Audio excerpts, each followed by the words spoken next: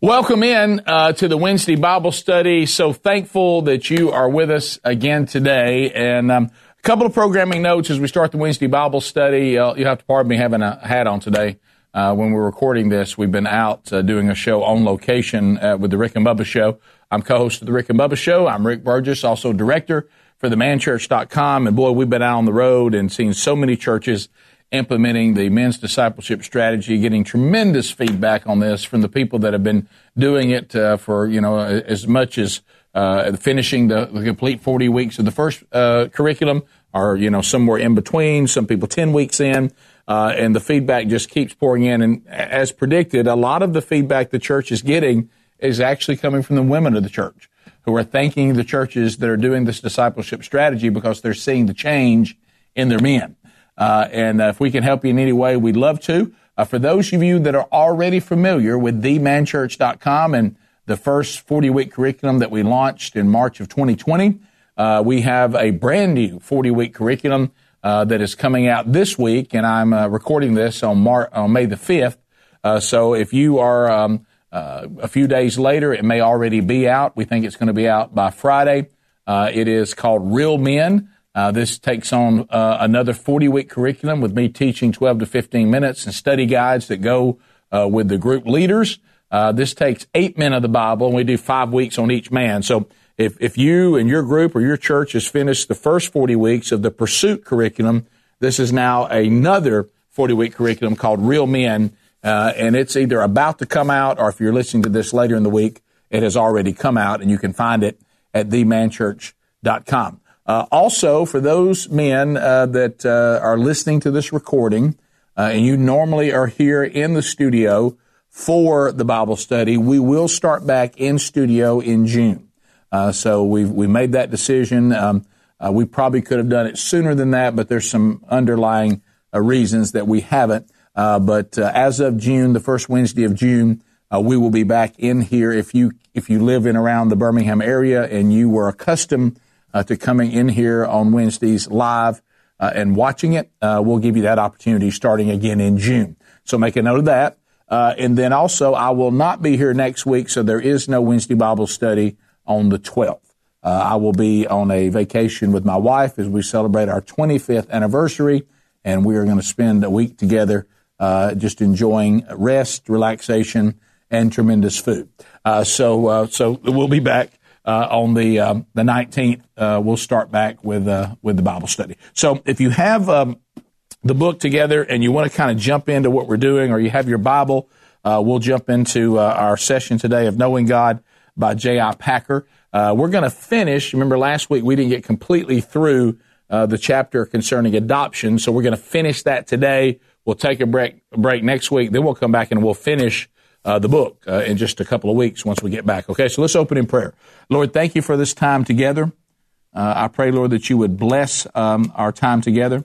I pray, Lord, that you would help us to understand what we're walking through today. Last week, we were all just blown away by this concept of adoption and the fact that we, through redemption, have become children of God. Without redemption, we have to understand that we're still children of the world, or as your scripture says, children of the devil. So not everyone is a child of God, only those that have been redeemed. And help us to understand this wonderful thing you offer and apply it to our lives, and it may give us great hope. And for those of us that don't feel like we are a child of God, may it bring us under conviction for us to change that. In the name of Jesus we pray. Amen. All right, so we're going to finish up on the concept of adoption and what adoption shows us. And when we finished last week, we had just walked up to Christian prayer, and I was about to really dive into that, and then I kind of said, let's tap the brakes and hold right there. We were about 8 minutes from our time being over, and I just didn't think that was enough time to really jump into this. And there's a standalone message that you might be able to find if you look, and I wish I could help you more on more details on the title to search. But if you go to burgessministries.com and click on Listen, you'll see the Wednesday Bible study available there. And then if you go to the Rick and Bubba YouTube channel that some of you are watching on right now, you can hit playlist and start going back through archives. But we had a standalone message one time. When I say standalone, meaning it wasn't part of a series. It is its own standalone Bible study. And if you remember it, we talked about how to pray and how not to pray. Because Scripture says, and Jesus says, when you pray, don't do this, and when you pray, do that. So this adoption concept also ties into when Jesus says, this is how you pray. It appears in the Sermon on the Mount when Jesus begins to say, this is the way you should pray under the new covenant. And this is what Jesus said. He says this in Matthew 6, verse 9, just what I said. This then is how you should pray. Now raise your hand if you think it's a really big deal if the Lord of Lords and the King of Kings and the one and only Son of the living God says, when you pray, I want you to pray like this, that we should pay attention. So here's what he says in Matthew 6, verse 9, part of the Sermon on the Mount. He says, I prayed to, as Jesus always prayed to his God as Father, Abba, as we talked about in Aramaic, which is an intimate family word. Remember, we did talk about that last week. That's part of this adoption that's available through redemption, that we can speak to God the Father in a very intimate way. And Jesus says that we should say to his Father, now our Father, and he talked about this in John 11, verse 42. Write that down. You always hear me, he said to his Father, and he wants his disciples to know that as God's adopted children, now the same is true of us. The Father is always accessible to his children, and God, the Father, is never too preoccupied to listen to what we have to say, and this is the basis of Christian prayer. So first, two things that follow this, prayer must not be thought of as an impersonal or mechanical term, as a technique for putting pressure on someone who otherwise may disregard you. See, think about what Jesus said about not praying. He says, when you pray, do not keep on babbling like pagans, for they think they will be heard because of their many words. And look, we've all been there before. We've all been there before. When somebody starts a prayer and you can tell this prayer is not about God, it's about us being impressed with how many words they can come up with and how well they can pray. And like Jesus says, a lot of these people are just trying to bring attention to themselves. And he goes on to say, do not be like them, for your Father knows what you need before you ask him.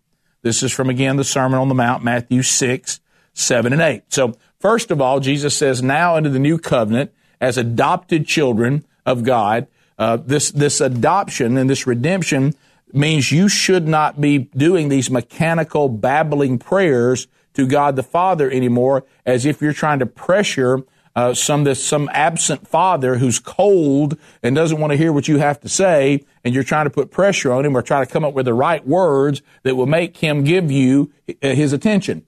Jesus says that's not the way we pray anymore. I'm here to now make you right with God the Father, so you as his child can now pray to him in an intimate way. Just talk to him. And Jesus says that's the way that we pray under adoption. Second, prayer may be free and bold. We don't need to hesitate to intimate the sublime. The cheek of a child who is not afraid to ask his parents for anything because he knows he can completely count on their love. Ask, and it'll be given to you. Everyone who asks receives. If you then, though you are evil, know how to give good gifts to your children, how much more will your Father in heaven give good gifts to those who ask him? Jesus says, don't be intimidated about speaking freely to God the Father if you're his child. This is in Matthew 7, verses 7 through 11. He says, look, he knows what you need before you ever ask. Go ahead and ask. And the beautiful thing is, same thing with our earthly parents, because a lot of times the health, wealth, and prosperity gospel people, which is heresy, they try to take these kind of phrases from Jesus or from Scripture, and they manipulate them into something that they're not. We don't go to God the Father like we have found him in a genie's bottle, and we've rubbed the bottle, and he comes out and he says, now I grant you 3 wishes. And we begin to say, well, I tell you what, I want more money. I'd like to have a beautiful spouse. I'd like to have a nice house. That's not it. That's not it at all. What are the things that you as a parent, if you're a parent watching this, or me as a parent, or your own parents, what are the things that they usually granted you when you asked them for it? Things that they wanted you to have anyway. Things that were what? In their will. Things that they approved of.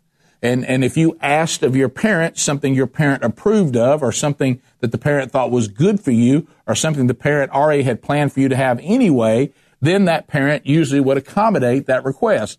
But a parent does not accommodate, like we say all the time, even in marriage. It is our job as as husbands to take care of our wives' every need. It is not our call to fall all over ourselves to appease our wife every time they have a whim. That is not it. And so God the Father does not look at us and say, well, if you roll around on the floor and pitch a fit and I get tired of it, I may just begrudgingly give you what you want. He's not going to give you anything, nor give me anything that is not in his will or not what he thinks is best. But Jesus says when you get to know him, go ahead and talk to him freely about it. And as a matter of fact, in John 15, that great chapter, when we studied the Gospel of John, when Jesus is talking about abiding in him, and that wonderful word abide, which means to remain, to act in accordance with, to agree with, he said, if we are in sync, he says, if you're in sync with me, and then since my Father is the vine dresser, I, the vine, now make you in sync with my Father. And then he says, ask whatever you ask in my name, it will be given to you.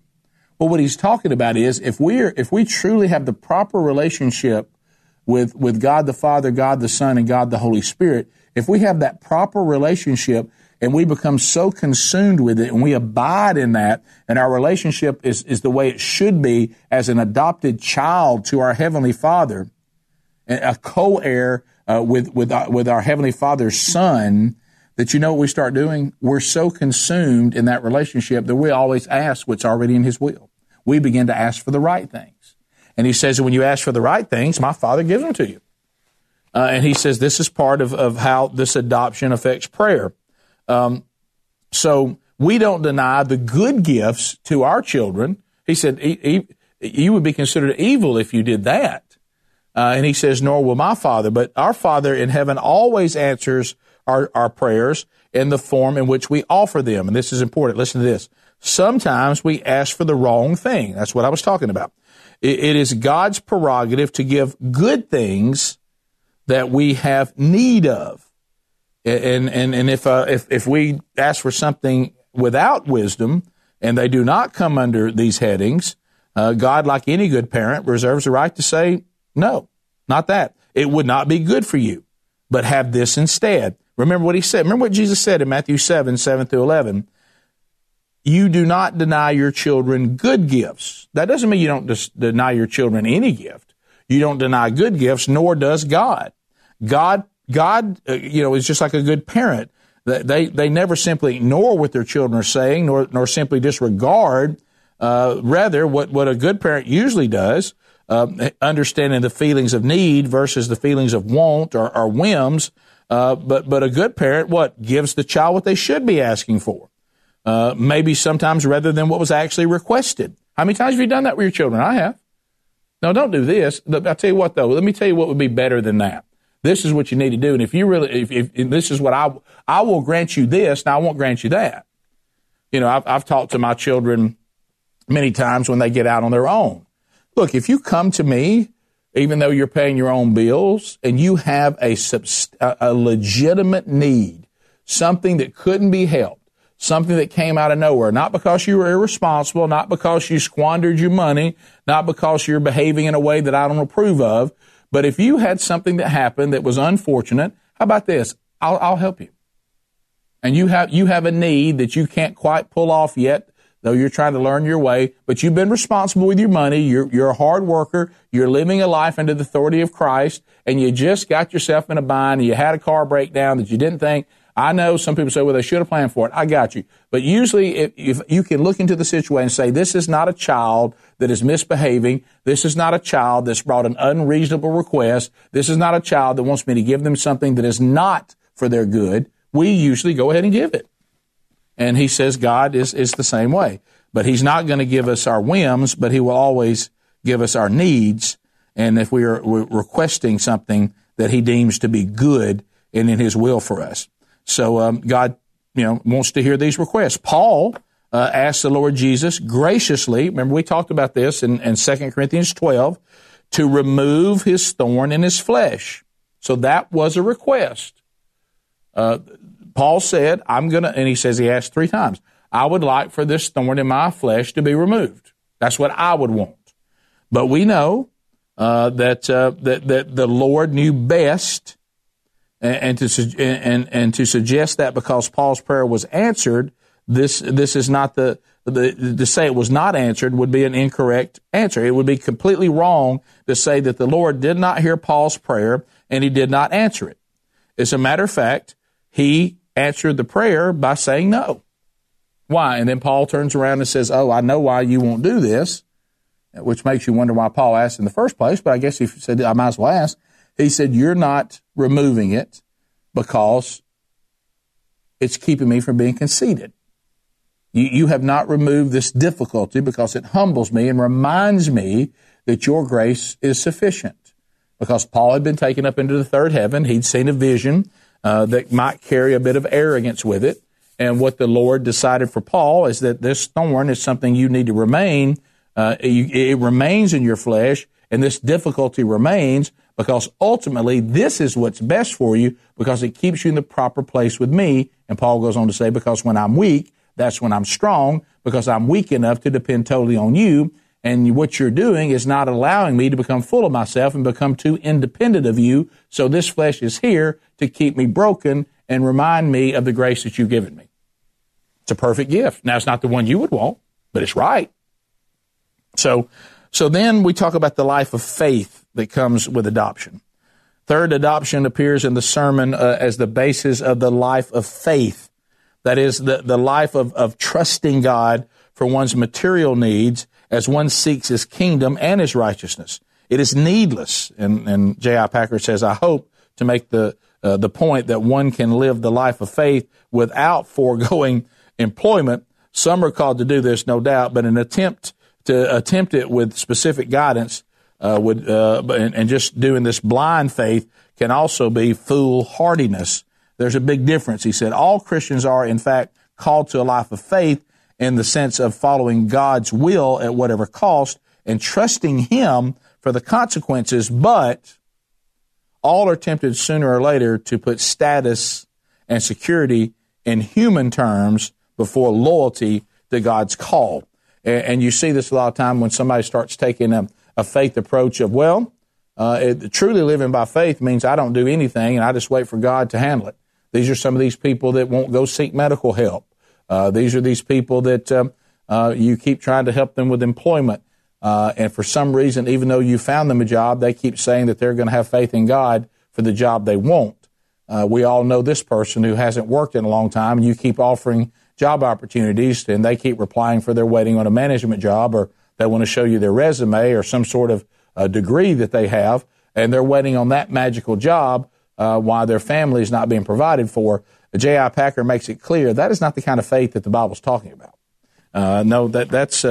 There are some people, and I've read some of their stories in the mission field. That's a different animal there. And they go out and say that God provides everything that they need when they need it. And there's certainly a call like that. But some people take this call to faith in God to a place that was never intended. And be sure that is not the case in your own life, because God may be calling you to a different kind of job that you can use to provide for your family and to humble you into maybe what you consider a lower level job to also get you in the proper place with them. So, but here's what Jesus did say, and he did say this in Matthew 6:25, and this is true. Matthew 6:25, do not worry about your life, says the Lord, what you will eat or drink, or about your body, what you will wear. And then he goes on to talk about, look around. Have you forgotten that God is your Father? There's that adoption again. Have you forgotten whose child you are? Look at the birds in the air. Your heavenly Father feeds them. Are they not more valuable than? Are you not more valuable than they? So, by the way, some of you need to hear that. Jesus himself is giving the pecking order on where animals and human beings rank. Jesus himself just said that human beings are more valuable than the birds, and that he provides for the animals, he provides for these birds, he certainly will provide for you, because aren't you of more value than they? And then verse 26, if God cares for the birds, whose father he is not, I know, I can already see the pet people and the animal people emailing me, take this up with Jesus. Jesus says God takes care of the birds, and he's not even their father. He's their creator, but he's not their father. Don't you think he would take care of his own children, because you're more valuable than these birds? You're more valuable than these birds. I know some of that breaks some of your hearts out there, but nothing wrong with animals, and they're a blessing, but put them in the right place. They're not idols, nor are they more valuable than your human children, your human spouse, and your human family, and your church family. The point is this. Jesus is saying that we, as children of God, should not live a life of anxiety and worry over things like what we're going to eat, what we're going to drink. He says your heavenly Father knows what you need, but seek first, there you go, but seek first your Father's kingdom and his righteousness, and all these things will be given to you. Okay, so there we go again. So does he provide everything that's needed for every single person? Apparently not. He says that the people that he's providing for and will always provide for are those that seek first, not my kingdom, if you seek first not your kingdom, but to seek first your heavenly Father's kingdom.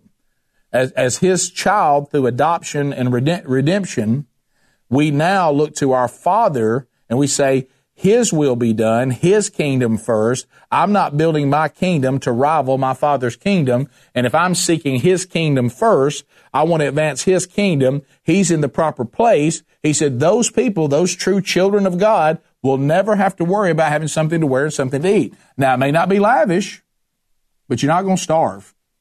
And you're not going to be without shelter, and you're not going to be without clothes. And that comes directly from the Word of God. So what else? What else does our adoption show us? It shows us, of course, and this is one of these things that we talked about when we did the lesson that dealt with the part of Jesus being the substitute. You remember us talking about this, and we unpacked this quite a bit because y'all got to laugh at me trying to say propitiation. But if you look at adoption in the Word of God in English, you will see that adoption appears 5 times. You'll see that propitiation appears 4 times. But adoption through propitiation is a summary of the gospel. So it says, really, if you understand that our adoption came through the fact that Jesus Christ was the substitute, that he went in and not only paid the debt for our sin, but also averted the wrath of God through that propitiation, we came with Jesus through that only way to the Father and then became adopted as his child. And so what adoption has done is it shows us God's love. I mean, when you look at adoption, it shows us God's love. He adopted us. And the cross is the gift of sonship. And when we say sonship, that also includes women who are now his daughters. We're using that because Christ was his son. But if you say, well, how was I adopted by God? How did this happen? Well, it happened through the cross. That was a gift that was given to us. It says now through the cross you can become my sons and daughters. Our adoption also shows us the glory of Christian hope. We are his adopted sons and daughters. I mean, when you, and this is what I talked about before in Romans chapter 8, 16 and 17, when he's saying that we read this last week, when he's talking about that now we have been adopted by God the Father. We now have become co-heirs with Christ. And also Galatians 4:7. Listen to what Galatians 4:7 said. So you are no longer a slave, but a son. And you can put daughter there if you're a woman. Since you are now a son or daughter of God, he has also made you one of his heirs. So Paul says this in Romans chapter 18, 16, and 17. We talked about that. But then he comes back again at Galatia, and he says the same thing. Remember that since Christ went to the cross, since he was the substitute, since he was the lamb who was slain, that the wrath of God has been appeased and the price for sin has been paid. Now through that, we go into adoption. We become God's sons and God's daughters, and that also makes us an heir. We are now heirs to God's kingdom. Have you looked at the book of Revelation? We will be sitting there judging, that is a level that we belong to God. We're His children. Also, another thing about adoption is the Spirit. It gives us the key to understanding the ministry of the Holy Spirit. So what does it mean? Now look, this is the thing that so many people miss, and I got to be really careful with this because I know it's going to upset some people, and I don't mean it to. But sometimes when you get into this gift of the Spirit, I know that in my own life sometimes this happens. We got to be real careful when we start dealing with the Holy Spirit, and that's the reason why this adoption kind of clarifies that. Sometimes I think we don't pay any attention to it at all because we miss this power that Jesus said was very important. It's good that I go. I will send to you a helper. I'll send to you a comforter. And we've talked about many times in this Bible study that the Holy Spirit was a game changer for the church age. John and Peter went from being cowardly about being disciples of Jesus to being bold and being recognized always as being with Jesus, and they wouldn't compromise him at all. And that difference was the resurrection and the Holy Spirit. However, the Holy Spirit is here to help us to grasp this concept of adoption, but it is not some supernatural LSD trip. This is, some people take some of this and you get weird with it, and some of the things, that we see out there, and certainly the gift of tongues is a gift, but you got to go to 1 Corinthians 14 and be sure that you are very well versed on what Paul says about this gift. There are people that believe that if you can't speak in a prayer language or you can't speak in tongues, that you're some second-class Christian or some second-class child in this adoption, and that is not true. That's incorrect. The Spirit is given to Christians as the Spirit of adoption, and in all the Holy Spirit's ministry to Christian, He acts as the Spirit of adoption. As such, the Holy Spirit, His task and purpose throughout is to make Christians realize with increasing clarity the meaning of their relationship with God in Christ and to lead them into an ever deeper response to God in this relationship. Paul is pointing out to this truth when he writes, you have received what? The Spirit. Remember we talked about this in Romans chapter 8. The Spirit of adoption, whereby we cry, Abba, Father. There's that intimate relationship. God has sent forth the Spirit of His Son into our hearts, prompting us to cry again, Abba, Father. That's what I read to you a minute ago in Galatians chapter 4:6. So the Holy Spirit, the main job of the Holy Spirit is to usher us into the complete understanding and confirming and giving us the courage to say Abba, giving us the courage to understand this relationship. It's not some weird LSD trip where you do a bunch of weird stuff and flop around and do all this stuff. It really is a controlled clarity. It is power, no doubt about it. And there are many places where, you would act like the Holy Spirit is some cousin that everybody's embarrassed of. It's not that. This Father, Son, and the Holy Spirit should when you go to the church, in the church age, you should see a balanced approach to the Father, the Son, and the Holy Spirit. But what we find in denominations many times is denominations begin to pick, their favorite part of the Trinity and ignore the other two, or pick two and ignore the third. This is one God, three persons, but all three persons are to be understood. And the Holy Spirit and this Spirit of adoption is what gives us clarity and confirmation of this wonderful concept. So what else? Fourth, our adoption shows us the meaning and the motives of gospel holiness. Now, this is a phrase that kind of jumped out. I'm like, gospel holiness? So let's unpack that a little bit.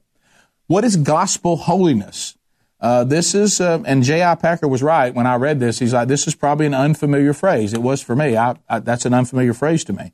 This was the Puritans. This was This is what the Puritan shorthand, basically they use this word gospel holiness, and what they meant by that is authentic Christian living, springing from love and gratitude to God, in contrast, with some of this legal holiness that consisted merely of forms of routines and rituals and outward appearances maintained from some kind of self-regarding motives. Look at me, look at these things I do. Now, we're not against spiritual disciplines. That's not, this term is not against that. It's just saying this is not about some regiment, some routine, some ritual. A couple of points about gospel holiness, okay? It is simply this: a consistent living out of our relationship with God into which the gospel brings us. It is a matter of the child of God being true to the type, true to his Father, true to his Savior, and true to him or herself. It is the expressing of one's adoption in one's life. It is a matter of being a good son or daughter, as distinct from being a prodigal or a black sheep in the royal family. This goes back to, again, what we're talking about. This is what John's talking about in 1 John chapter 3. John gets very clear about this. He starts saying, no one born of God keeps on sinning. This is in chapter 3 of 1 John. No one born of God keeps on sinning, because that's the devil that's been sinning from the beginning, from the fall. And he says, you should not look into a person who claims to be an adopted child through redemption of God the Father. If that person is a co-heir with God the Son and full of the power of God the Spirit, then God the Father should not see that adopted child behaving in a way that's inconsistent of the claim of adoption. It shouldn't be inconsistent with who your father is. You don't look like your father is the one and only living God. You look like you're a child of the devil. And John literally uses that phrase. He said, he said, anyone who says that God's seed abides in him, anyone who says they're adopted by God the Father, will not be living a life of continuous, deliberate, perpetual sin. These people, the children of God, don't live this way. We're not talking about stumbles. You've heard me say this many times, and I want you to understand that. Disciples of Jesus and adopted children of God the Father will struggle with sin until we're finally done with this flesh. As long as the flesh is with us, the battle goes on. We will struggle with sin, but what John says, what Scripture says, what Jesus says, over and over again, though, it's one thing to struggle with sin. It's another thing to give into it and completely wallow in it. And the children of God do not continually, deliberately, perpetually sin. They just don't. And he said, as a matter of fact, that's how you'll notice the difference in the children of God, adopted children, and the children of the devil. And that's exactly what this gospel holiness means. Don't look like that you are living one thing and claiming another. Second, the adoptive relationship, which displays God's grace, provides the motive for this authenticity, this looking at this authentic holy living. Christians know that God predestined us unto the adoption of children by Jesus Christ to himself, and this involves his internal intention that we should be holy and without blame before him in love. This is in Ephesians 1. Ephesians 1, verses 4 and 5. They know that they are moving toward a day when this destiny will be fully and finally realized. 1 John, I just gave you this in chapter 3. We know that when he appears, we shall be like him, for we shall see him as he is. Remember what 1 Peter says. 1 Peter says, before we were children of God, in chapter 1, before we were children of God, we were ignorant. He says, but now you've been adopted, you've been redeemed, so you can no longer claim ignorance. As children of God, we are to be holy in all of our conduct, not some, all of our conduct. Why? Because you're a child of God now, and you should be holy because he is holy. Then he quotes Leviticus. So he says there's a holiness that is here that doesn't earn salvation. That holiness is the proof of God's grace. It is showing that your claim of being a child of God is authentic by gospel holiness. And that holiness comes from what? From God himself. Remember John 15, abiding in Jesus. He said, I produce much fruit in you. Fruit of what? Fruit of the Spirit, proving that you're my disciple, which also makes you my Father's child. Somebody say yes. Is everybody following that? And we need to examine our lives, as Paul says in 2 Corinthians. He says, examine yourself. See, remember back during our series, The Unsaved Christian? Examine yourself to see if this claim that you make seems to be legitimate. Look at your life. I hope you pass the test. You claim to be a co-heir with Christ. I hope you see that in your life. So what flows from such knowledge? Everyone who has this hope in him purifies himself.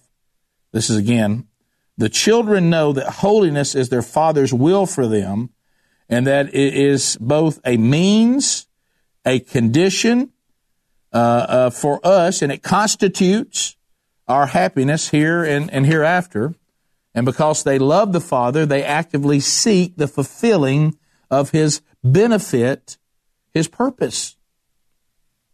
You know, paternal discipline when we're parents is exercised through outward pressures and trials and helps the process along. Now, the Christian, our eyes, you know, we look at the knowledge of God and we see our knowledge of Him and who He is and the way we're behaving. That tells us where we are. But it goes back to what I've said 1,000 times about knowing the Word of God and understanding this. I've said it 1,000 times because I've lived this way in my past life, which I'm ashamed of as a wretched sinner. It was impossible for me to know what the gospel holiness life looked like. It was impossible for me to know what God expects from me, or it was impossible for me to do what Jesus would do because I didn't know who God was and I didn't know what Jesus did. You can't look at your life and compare it to a standard if you've never learned the standard. I mean, you have to kind of know what that is. Sometimes the chiseling process is painful when we're being disciplined by God.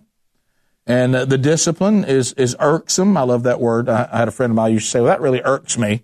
J.I. Packer used that word, irksome. But when the Scripture reminds us, listen, the Lord disciplines those He loves, and He punishes everyone He accepts as a son or daughter.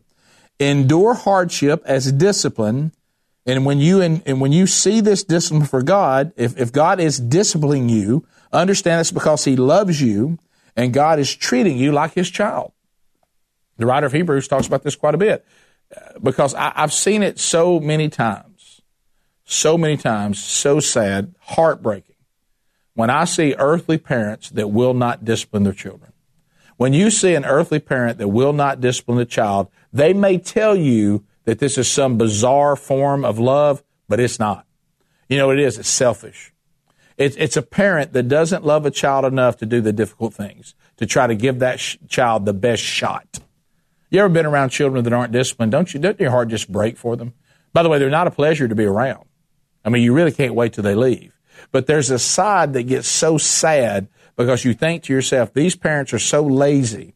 These parents like the idea of having children, but they're not willing to get their hands dirty and do the difficult things you have to do if you want that child to truly be loved. And you want, look, people tell me all the time, children get around me in coaching and things like that, and they'll have a child that, you know, does this or won't do that or whatever, and I never have a problem with them.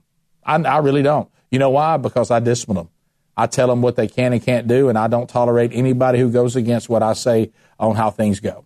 And you know what those children always do? They thrive in it. They thrive. You know why? You know what they think? This person actually cares about me. This person cares enough to really care how I behave today. This person cares enough to whether I respect their authority or not. Well, you know where I learned that from? I learned that from God. And I got to tell you something. Some of the things I've been through, I got a lot to celebrate. God must love me a lot because He has loved me enough to discipline me, I promise you. And I have been better for it. Listen to what the writer of Hebrews said. No discipline seems pleasant at the time. Amen? It never has. But it can be painful. Later on, however, it produces a harvest of righteousness and peace for those who have been trained by it. Hurts on the front end, but on the back end, you're better for it. You're better for it. If you're not disciplining your child, you're not treating them the way God wants to treat you. And when God decides to discipline you, know He's doing that because He loves you. Because what do we find in Romans 8:28? All things work together for good to them that love God. Do all things work for good for those who don't love God? No. The Bible's very specific about that. Equally, as J.I. Packer says, only he can maintain his assurance of sonship against satanic assault when things go wrong. So when things go wrong, what Satan is trying to get us to do is to turn against God, because here's one of the things that Satan will use against you. You need to be ready for this. So he's your father. So you belong to him. Look what he's doing to you.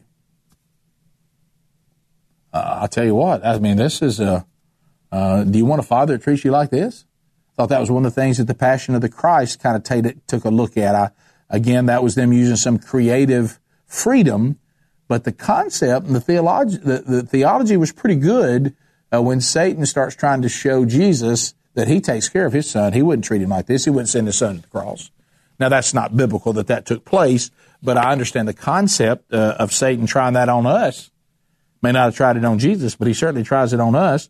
Because remember, your faith in a sovereign God, Satan at many times will try to use that against you. So he's in control, yes. So he could have stopped this, yes. Well, he didn't. He must not love you.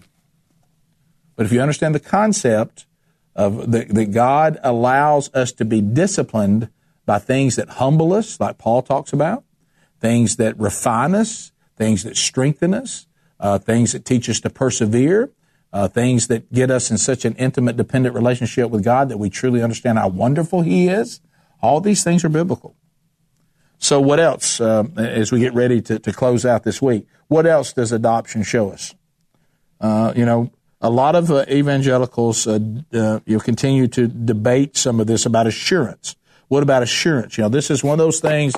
Here we go. We're going to get into the once saved, always saved, fall from grace, chosen before this and that free will, all this stuff about assurance. And this is a debate, but here's one thing that this adoption concept shows us.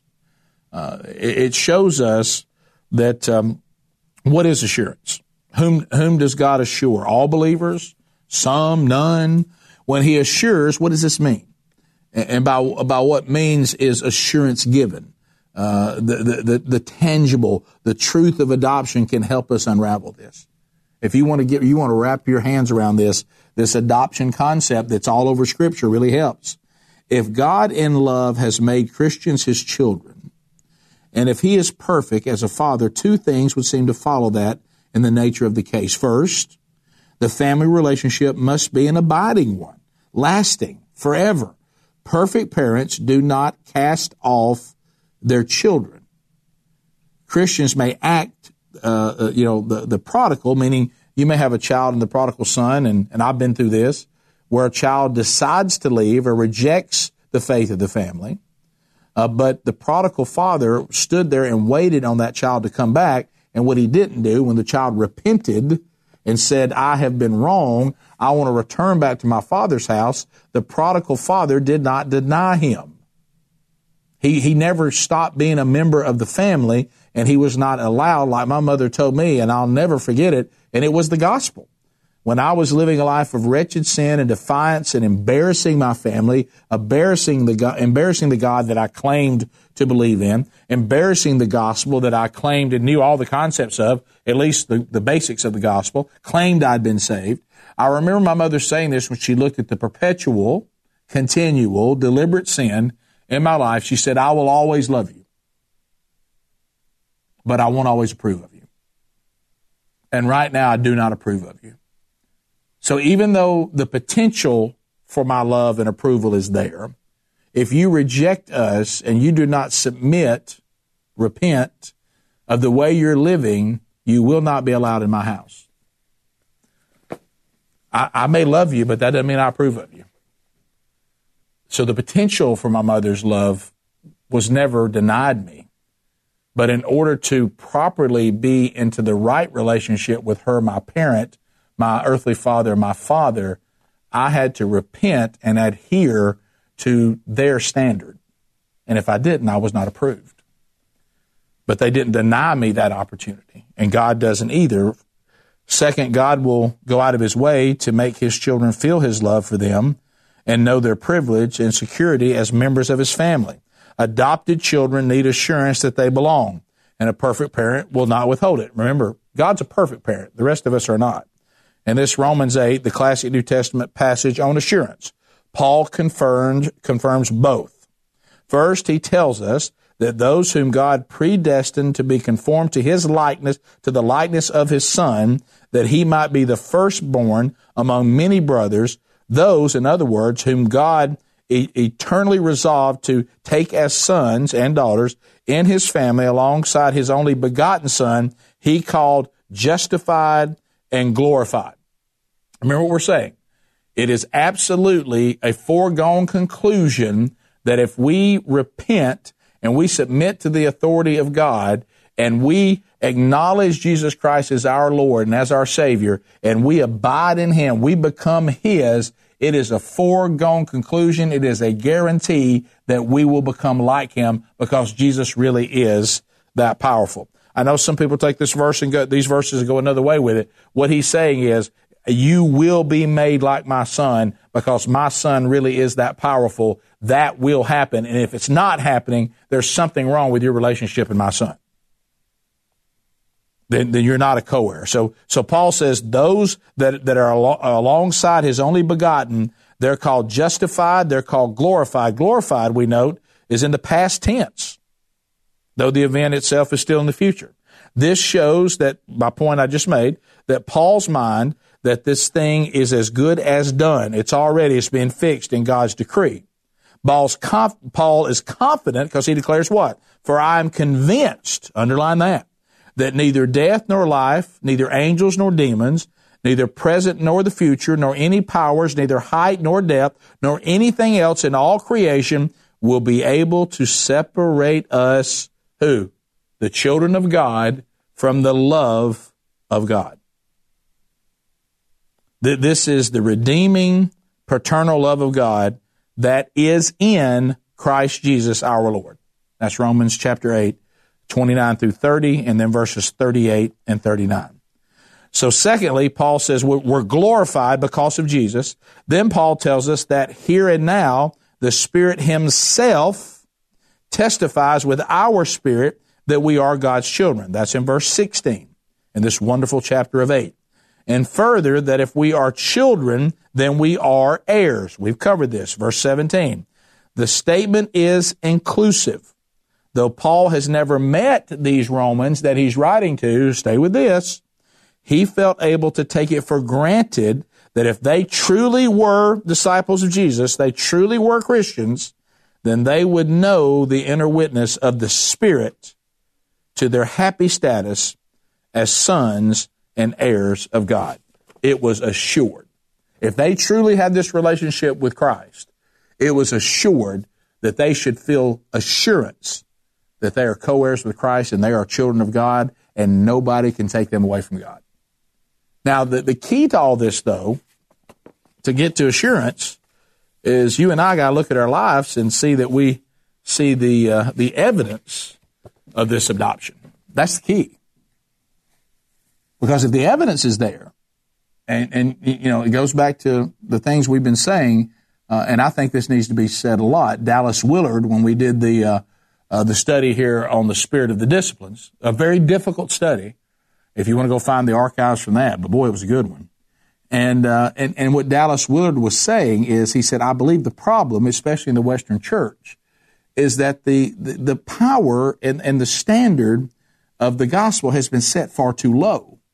It goes back to the concept we talked about before, that in the New Testament, the word Christian is only used 3 times, twice in the book of Acts and then one in 1 Peter.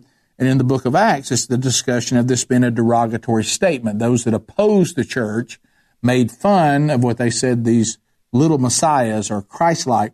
They were being made fun of by using the term Christian. We get to 1 Peter chapter 4, and then you see 1 Peter saying, let's embrace this word as we embrace that they call us Christians, and they're trying to be derogatory. But the thing that I think we've missed is on this assurance, and why there's so much confusion about this adoption and the assurance of adoption, is that we've allowed in the Western church people to be called Christians that never were disciples.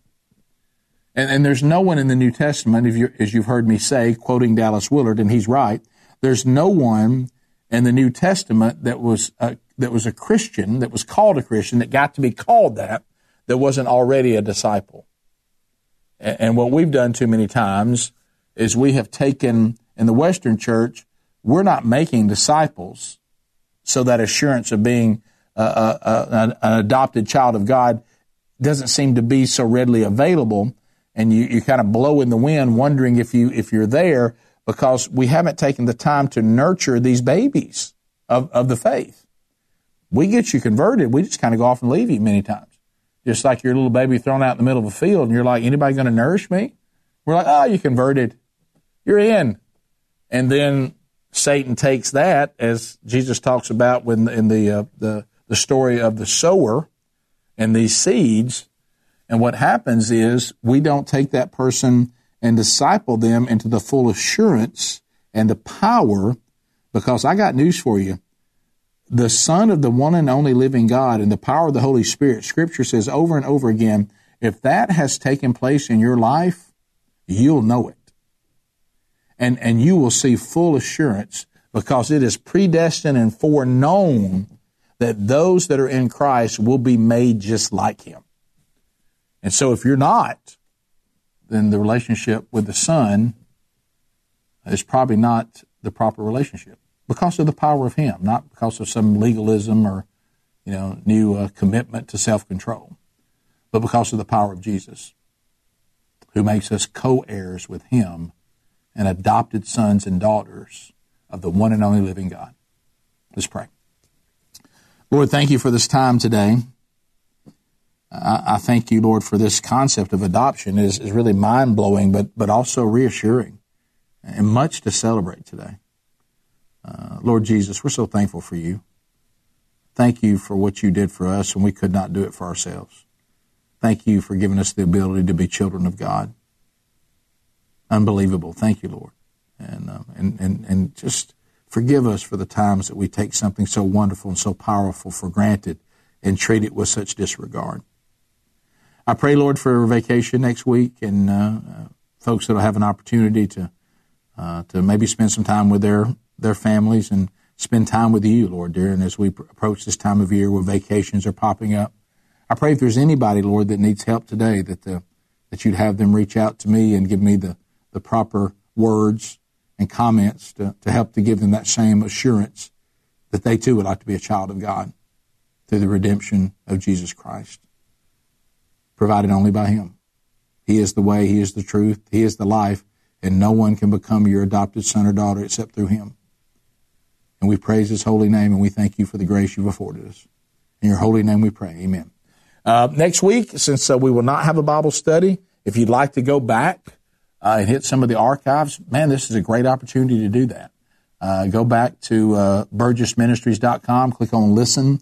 Maybe go find some Bible studies that you hadn't heard before, or some you'd like to catch up on, or you can stay here on this YouTube channel. If you're watching right now, just click Playlist and go back some of those archives. Go through some of those archives. I covet your prayers as we spend some time away next week, and I look forward to being back with you 2 weeks from today. Thanks for being with us.